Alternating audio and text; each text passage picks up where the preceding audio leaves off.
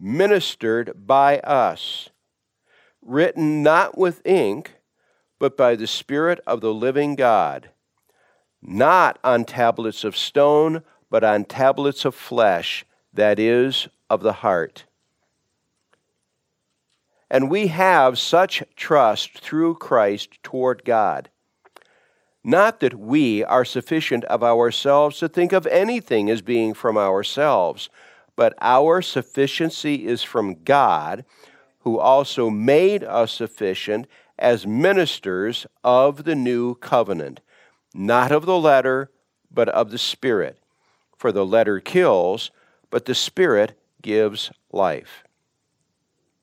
But if the ministry of death, written and engraved on stones, was glorious, so that the children of Israel could not look steadily at the face of Moses because of the glory of his countenance, which glory was passing away, how will the ministry of the Spirit not be more glorious? For if the ministry of condemnation had glory, the ministry of righteousness exceeds much more in glory. For even what was made glorious had no glory in this respect, because of the glory that excels. For if what is passing away was glorious, what remains is much more glorious. Therefore, since we have such hope, we use great boldness of speech, unlike Moses, who put a veil over his face so that the children of Israel could not look steadily at the end of what was passing away. But their minds were blinded. For until this day the same veil remains unlifted at the reading of the Old Testament, because the veil is taken away in Christ. But even to this day, when Moses is read, a veil lies on their heart. Nevertheless, when one turns to the Lord, the veil is taken away. Now the Lord is the Spirit, and where the Spirit of the Lord is, there is liberty. But we all, with unveiled face, beholding as in a mirror the glory of the Lord, are being transformed into the same image from glory to glory, just as by the Spirit of the Lord. Let's pray. Our Father, we are so grateful that we can address you as our Father. You are so aggressive in your love, in your mercy, in your grace, in your kindness, in your goodness. And you have lifted up a people who, left to ourselves, we had no possible way of a welcome with you, but you have lifted us up and created a welcome for us by the work of your Son on the cross. But also, you have made that known to us by the mighty work of God the Holy Spirit, who made it known to us and gave us the energy, the capacity to actually allow you to embrace us instead of fleeing. Our Lord, we ask that today you would shepherd us into your presence, into an understanding of you and your ways that will really make a difference in our outlook and in our expectations of how we go forward in this life, in this time. We ask this of you, Good Shepherd Jesus. Show yourself to us today, we pray. Amen. Mr. Lara is getting things going here. All right. It says on the screen, Hebrews chapter 8. And we are going to go to Hebrews chapter 8. But before we go to Hebrews chapter 8, I want to direct our attention to a brief passage that really reflects on what we're going to see in Hebrews chapter 8. And that is a passage that I have, when I've been discipling people, I've often said to them, this is the single most important passage in the whole Bible. And it's Zechariah chapter 3, verses 1 through 5. Now, that's my opinion. I don't have any pope that put their endorsement on that. Zechariah chapter 3, verses 1 through 5. Let me give you a little background here, by the way. Zechariah is a prophet to the people, the Jewish people, who have returned from the Babylonian captivity with the permission of the Persians who had conquered the Babylonians. They have returned. And the two men who led the return were Zerubbabel, a descendant of David, in the line of David, and Joshua, the high priest. Don't confuse him with the book of Joshua. This is about 1,000 years later. And this Joshua was one of the two men leading them back. Well, what had sent Israel into captivity in the first place? Their rebellion against God had sent them into captivity. First, the 10 northern tribes carried off by the Assyrians, and then the Judah and Benjamin that remained, about 100 years later, taken off into captivity by the Babylonians. Why? Because of their rebellion against God. When they stood with God, He defended them. In the Sunday school class earlier, we mentioned the fact that in the time of Hezekiah the king and Isaiah the prophet, 145,000 Assyrians surrounded the city of Jerusalem. 145,000. And the Rabshakeh, their propaganda minister, insulted the God of Abraham, Isaac, and Jacob. He sent a letter into the city to Hezekiah the king saying, do you really think your God can defend you? None of the gods of any of these other nations have succeeded in defending them. What makes you think your God can do that? And Hezekiah did the smartest thing possible. He just took that letter in to the temple, laid it before the Lord, and said, Lord, are you going to let them talk about you this way? Are you going to let them say this about you? And then as he was coming out, he was met by Isaiah the prophet, who said to him, God's word to you is, no, I will not. I will take care of this. I got it covered, Hezekiah.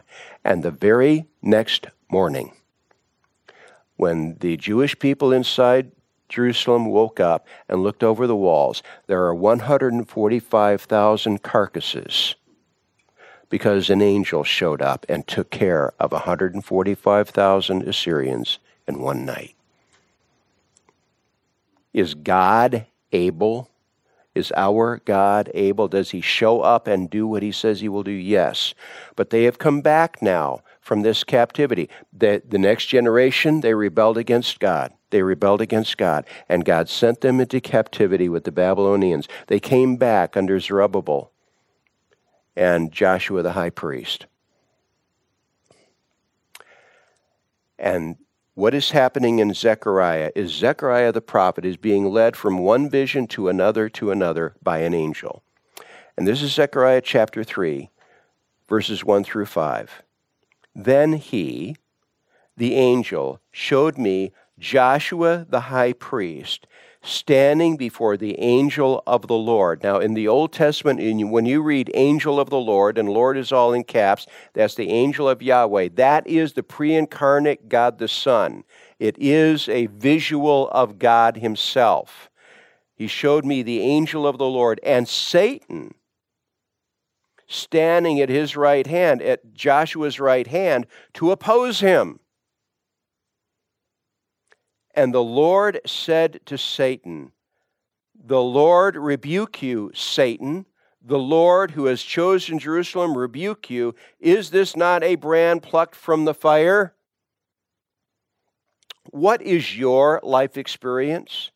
Now remember, Joshua represents the people before God. That's the job of the high priest. And so here he is standing before the angel of the Lord, which is really his role, Satan is standing at his right hand. Does Satan have a basis of accusation against the Jewish people? You bet he does. But what does God say? Satan, I rebuke you. I who have chosen Jerusalem rebuke you.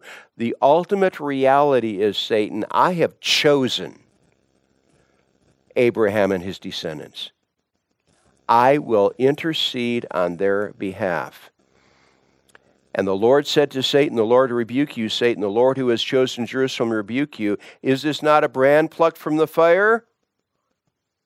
Now Joshua was clothed with filthy garments and was standing before the angel. Is he dressed in his beautiful priestly regalia? The beautiful white linen with the ornaments all over him? No.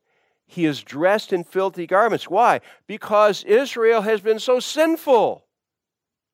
The reality is they have no basis of a welcome with God based on their performance. There is no basis. By the way, ask yourself, when you sin and you have confessed your sin, 1 John 1:9, if we confess our sins, say the same thing about our sins that he says about our sins. If we confess our sins, he, God, is faithful and just to forgive us our sins and to cleanse us from all unrighteousness. He's faithful. Every time you confess it, every time you say the same thing about it that he says about it, he forgives it. And he is just when he does it. He is free to do it because Jesus paid sin's penalty for us on the cross. That gives his Father perfect liberty to forgive and forgive and forgive. But I'm going to tell you something that you already know. Satan is still standing on your shoulder going whack, whack, whack, whack, whack, whack, whack. Why you can't believe that? Satan is a liar. He is accusing Joshua, and Joshua is dressed in filthy garments. And the Lord says to him, Satan, I rebuke you. The Lord rebuke you, Satan. The Lord who has chosen Jerusalem rebuke you. Is this not a brand plucked from the fire? Righteously, justly, he should be a brand in the fire, but I plucked him out. Now Joshua was clothed with filthy garments and was standing before the angel. Then he, the angel of the Lord, answered and spoke to those who stood before him, the attending angels, saying, Take away the filthy garments from him. And to him, Joshua, he said, See, I have removed your iniquity from you. Those filthy garments were the pictograph of your iniquity. I have removed your iniquity from you. And then he says something very surprising. I have removed your iniquity from you and will clothe you with rich robes. Not priestly robes, rich robes. It's party time. We're going to throw a party, Joshua. I am not forgiving you just because it's the officious thing to do. I'm doing it gladly. We're throwing a party. This is exactly what Jesus taught in the parable of the prodigal son. When the prodigal son came back hoping to simply be welcomed back as a servant, he didn't dare ask to be restored as a son. What did his father do? His father threw away his dignity, pulled up his robes, ran down the road, threw his arms around his son, brought him back to the estate, and killed the fatted calf, threw a party. They're having a party. That's exactly what we see happening here.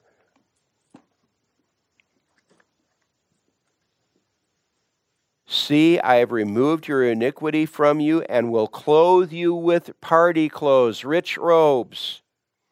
And Zechariah said, let them put a clean turban on his head. Well, this is the priestly turban.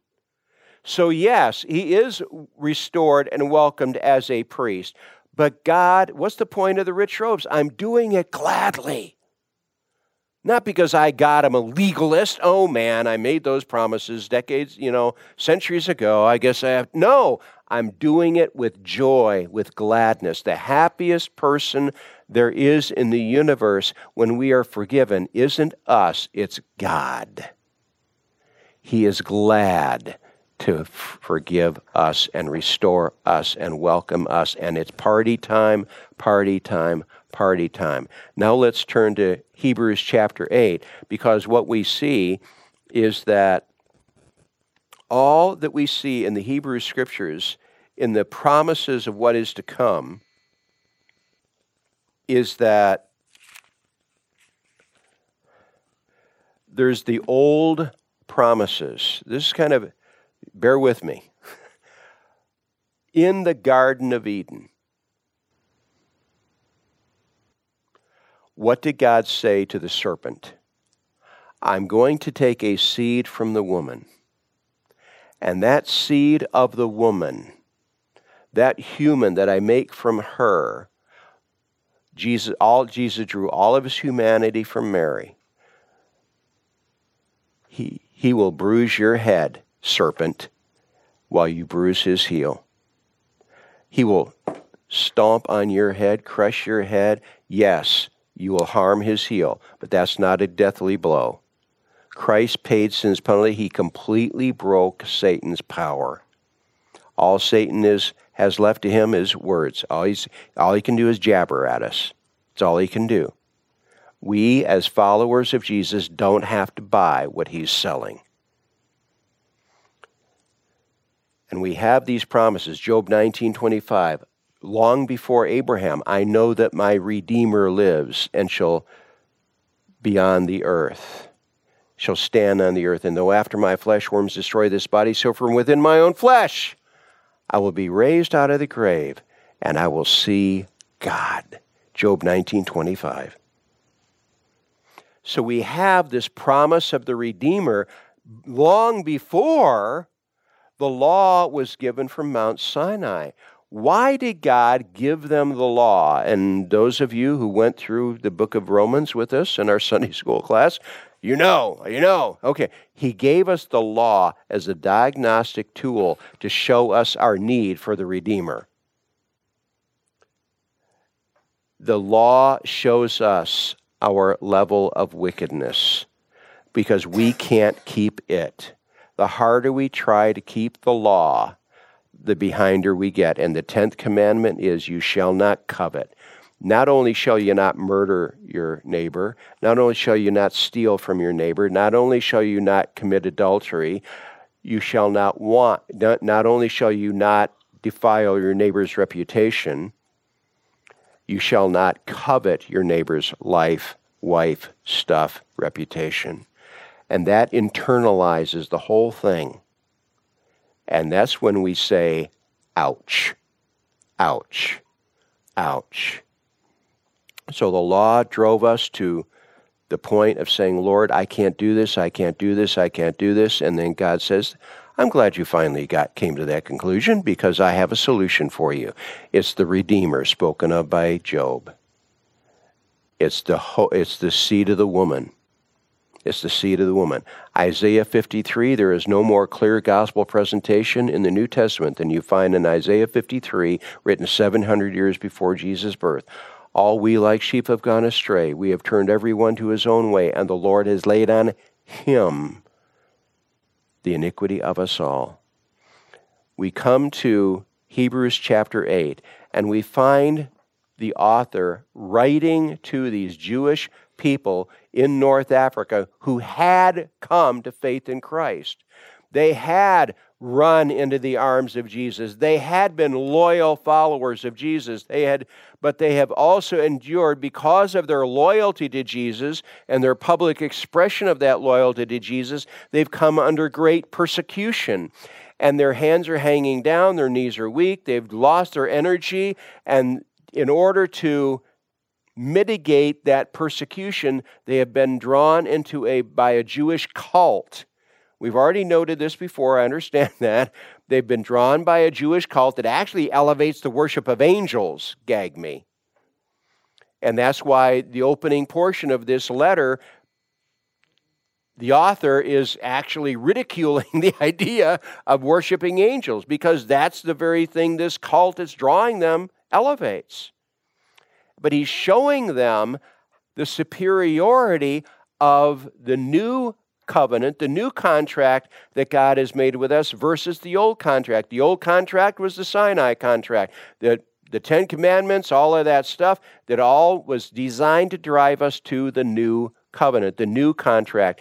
Zechariah 31:31. I will make a new covenant with you. This is 600 years before Jesus' work on the cross. I will make a new covenant with you, not like the covenant I made with your fathers from Mount Sinai, which covenant they broke in every conceivable way. No, in this covenant, I will your sins and iniquities remember no more. It's all on me. All you have to do is hold out an empty hand, and I will fill your empty hand with my mercy, my grace, my forgiveness. That's the new covenant. What does Jesus say in the upper room just before his arrest and crucifixion? We're initiating the new covenant. This cup is the new covenant in my blood. I'm about to do the work on the cross that the new covenant requires. I will bear sin's penalty for the whole human race. Is there anything wrong with the law of Moses? Is there anything? No, nothing wrong with it. But it doesn't even begin to compare the whole format of worship and drawing to God that you find in the Old Covenant, the Sinai Covenant, would lead to nothing but frustration if you have integrity and you're really willing to look at your performance. So we find these words in chapter 8 of Hebrews, verse 1. Now this is the main point of the things we are saying. We have such a high priest who is seated at the right hand of the throne of the majesty in the heavens, a minister of the sanctuary and of the true tabernacle which the Lord has erected, and not man. For every high priest is appointed to offer both gifts and sacrifices. Talking about the high priests under the old covenant. Every high priest is appointed to offer both gifts and sacrifices. Therefore, it is necessary that this high priest, meaning Jesus, also have something to offer. For if he were on earth, he would not be a priest. Where is Jesus active in his priesthood? His priesthood is before the very throne of God in the heavens. That's where he is active as our high priest, before the throne of God in the heavens. By the way, in the Hebrew Scriptures,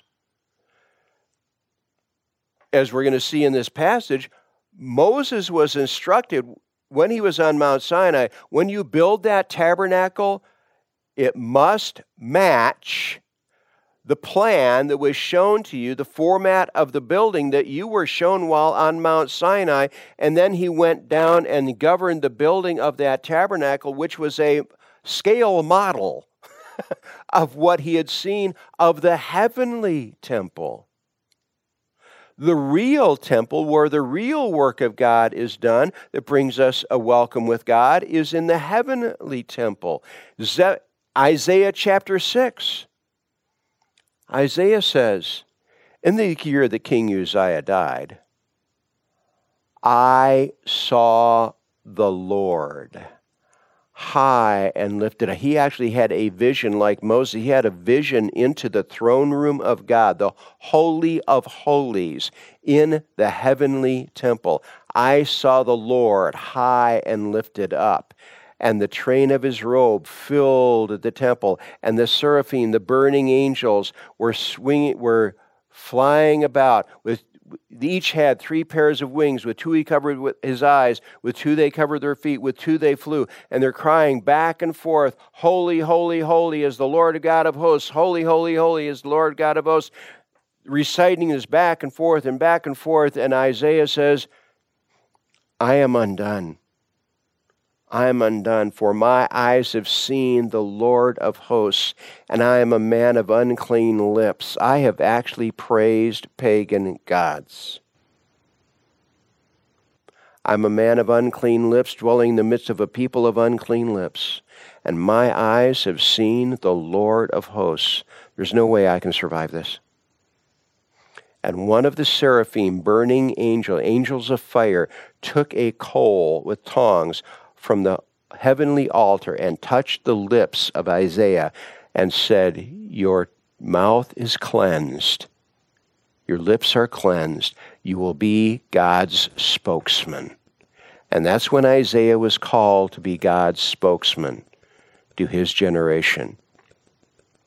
So the real temple has always been before the throne of God in heaven. And that is where our high priest, Jesus of Nazareth, who was raised from the dead and ascended into his presence, does his ministry.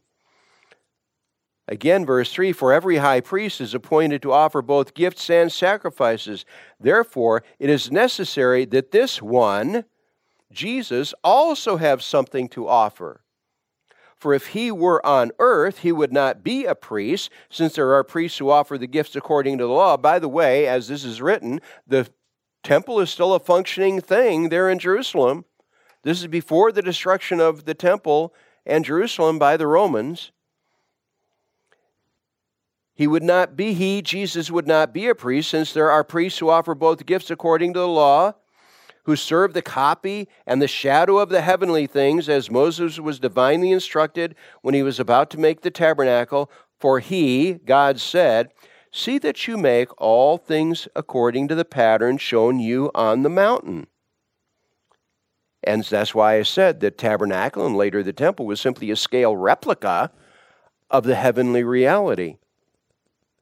But now he, Jesus, has obtained a more excellent ministry, inasmuch as he is also mediator of a better covenant. The Levitical priests and the high priests were mediators of the covenant that brought condemnation. Jesus is the mediator of the covenant that brings redemption, forgiveness, restoration. He is also mediator of a better covenant, which was established on better promises. What is so beautiful about Jeremiah 31 is that God says, I will.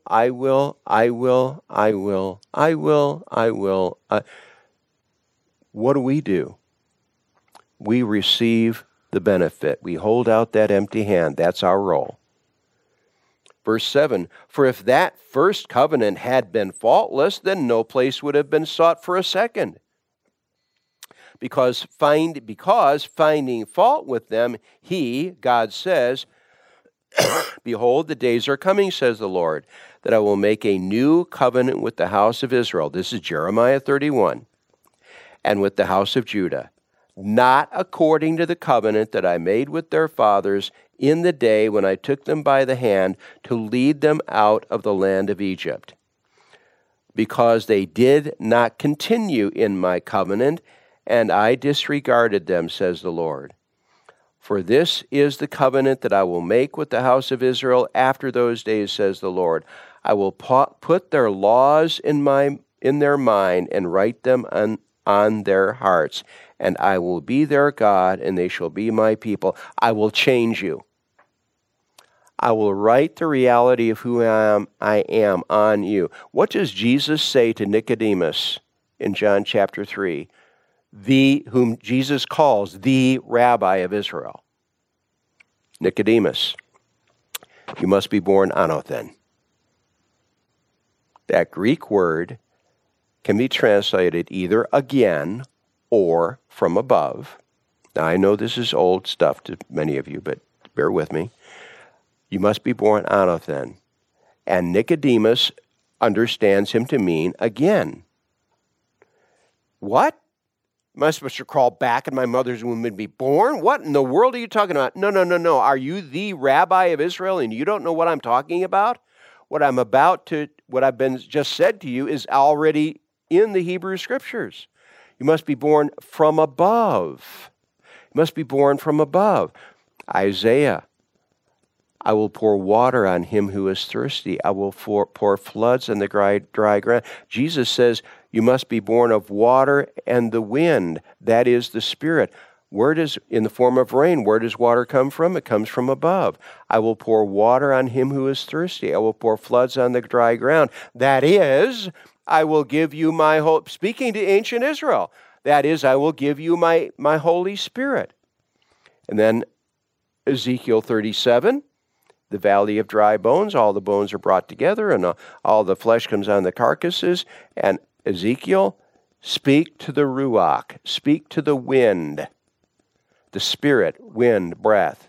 Ruach is Hebrew, spirit, wind, breath. Pneuma is Greek, spirit, wind, breath. Speak to the wind, the Ruach, to come and fill these carcasses. And the wind comes and fills them, and they all stand up. Suddenly, this is life.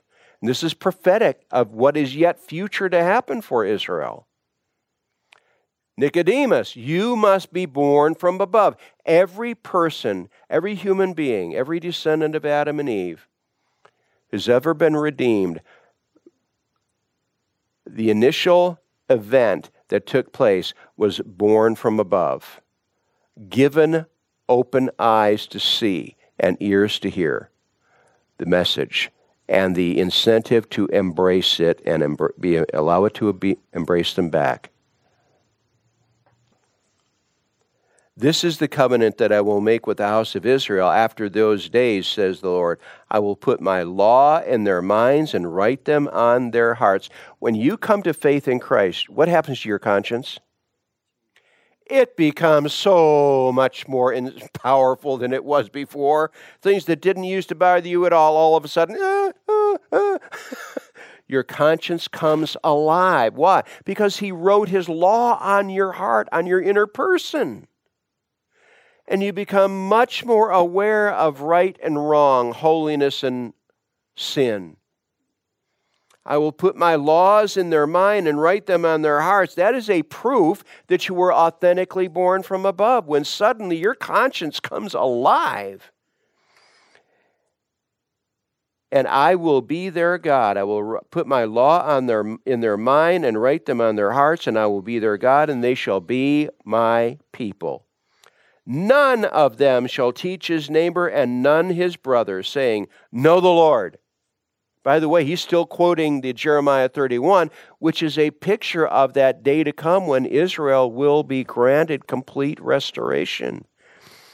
And at least in the initial phases of that, they won't have to evangelize each other because they'll already all be in the kingdom. Know me, know the Lord, for all shall know me, from the least of them to the greatest of them. For I will be merciful to their unrighteousness, and their sins and their lawless deeds I will remember no more. Okay, I've got to share it. I know I've shared this before. Put up with me.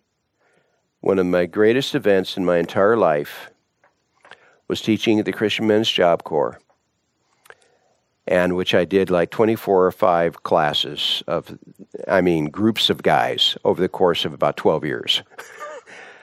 In the very second week of the first class that I taught, about a dozen guys seated around this table.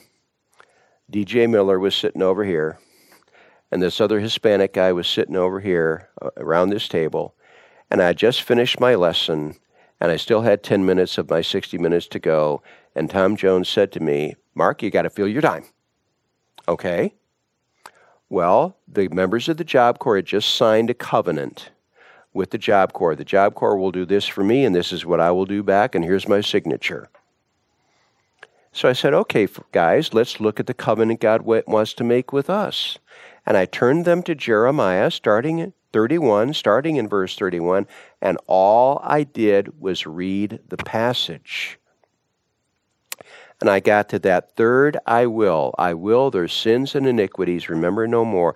And this Hispanic guy sitting right over here, his mouth fell open.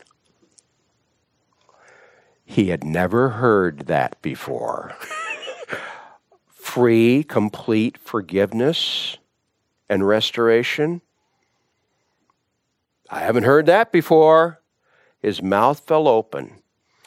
And there was a moment of hesitation, quiet, and D.J. Miller said, "What do we do?" And I said, "Well, what do you do if someone offers you a gift?" And DJ gave the perfect, he hesitated a moment. "You hold out an empty hand." Perfect answer. I said, "That's what you do. You just hold out an empty hand, and God puts the gift in your hand. Your job is just to respond to the message." And that Hispanic guy and his wife, they later made a video, publicity video for the Christian Men's Job Corps using this guy and his wife. And Tom Jones said it took us forever because they just kept breaking down in tears. But that's what happened when you find out the reality of your sin has been removed. Verse 13 of chapter 8, "For in that he says a new covenant. He has made the first, the one that condemned, he has made it obsolete." It did its job. Was there anything wrong with the old covenant? No. It did its job, which was to drive you to frustration so you'd cry out to God for mercy. And then God would say, yes, mercy. That Redeemer that Job spoke of, here's the mercy he provides. And that he says, a new covenant, he has made the first obsolete. Now what is becoming obsolete and growing old is ready to vanish away. And he's writing to these people. Why? Because they're turning back to what had never worked before, for the sole reason that they have been so heavily persecuted because of the mercy message, and persecuted from not just from the Jewish population, but also the pagan, because they're not going to worship Nero either. That they're seeking relief, but he's saying, whatever price you have to pay for being loyal to Jesus, God will more than make up for it. Here's the message every human being needs. You have a Redeemer. Hold out an empty hand and let him fill your empty hand with what only he can provide. And he will do it gladly. He's more eager to gift you than you are to be gifted. Let's give thanks to him right now. Our Lord, this room, my understanding is that all the people here have already experienced this mercy gift, have already received it. But Lord, we don't always know the reality. If there is any person in this room that has not with an open heart, open hand, simply said, Lord, provide to me what only you can do, forgiveness and the very righteousness of your Son gifted to me, so that I can have that unrestrained welcome, glad welcome in your presence. Please enable me to do that right now. I'm receiving that gift right now with gladness and gratitude. And Lord, enable us in our own walk with you to have this at the core of our understanding of this is the core of our relationship with you. It's not, the core isn't our performance, the core is your performance, the performance of your Son when he went to the cross and paid his penalty. Do we have responsibilities too? Absolutely. That's the point of this letter.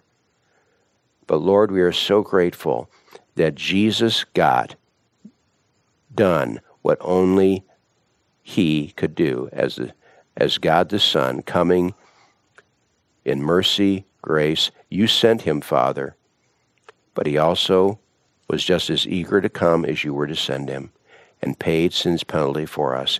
We give you thanks for this. In your name, Shepherd, Savior, High Priest, Sacrifice, Jesus. Amen.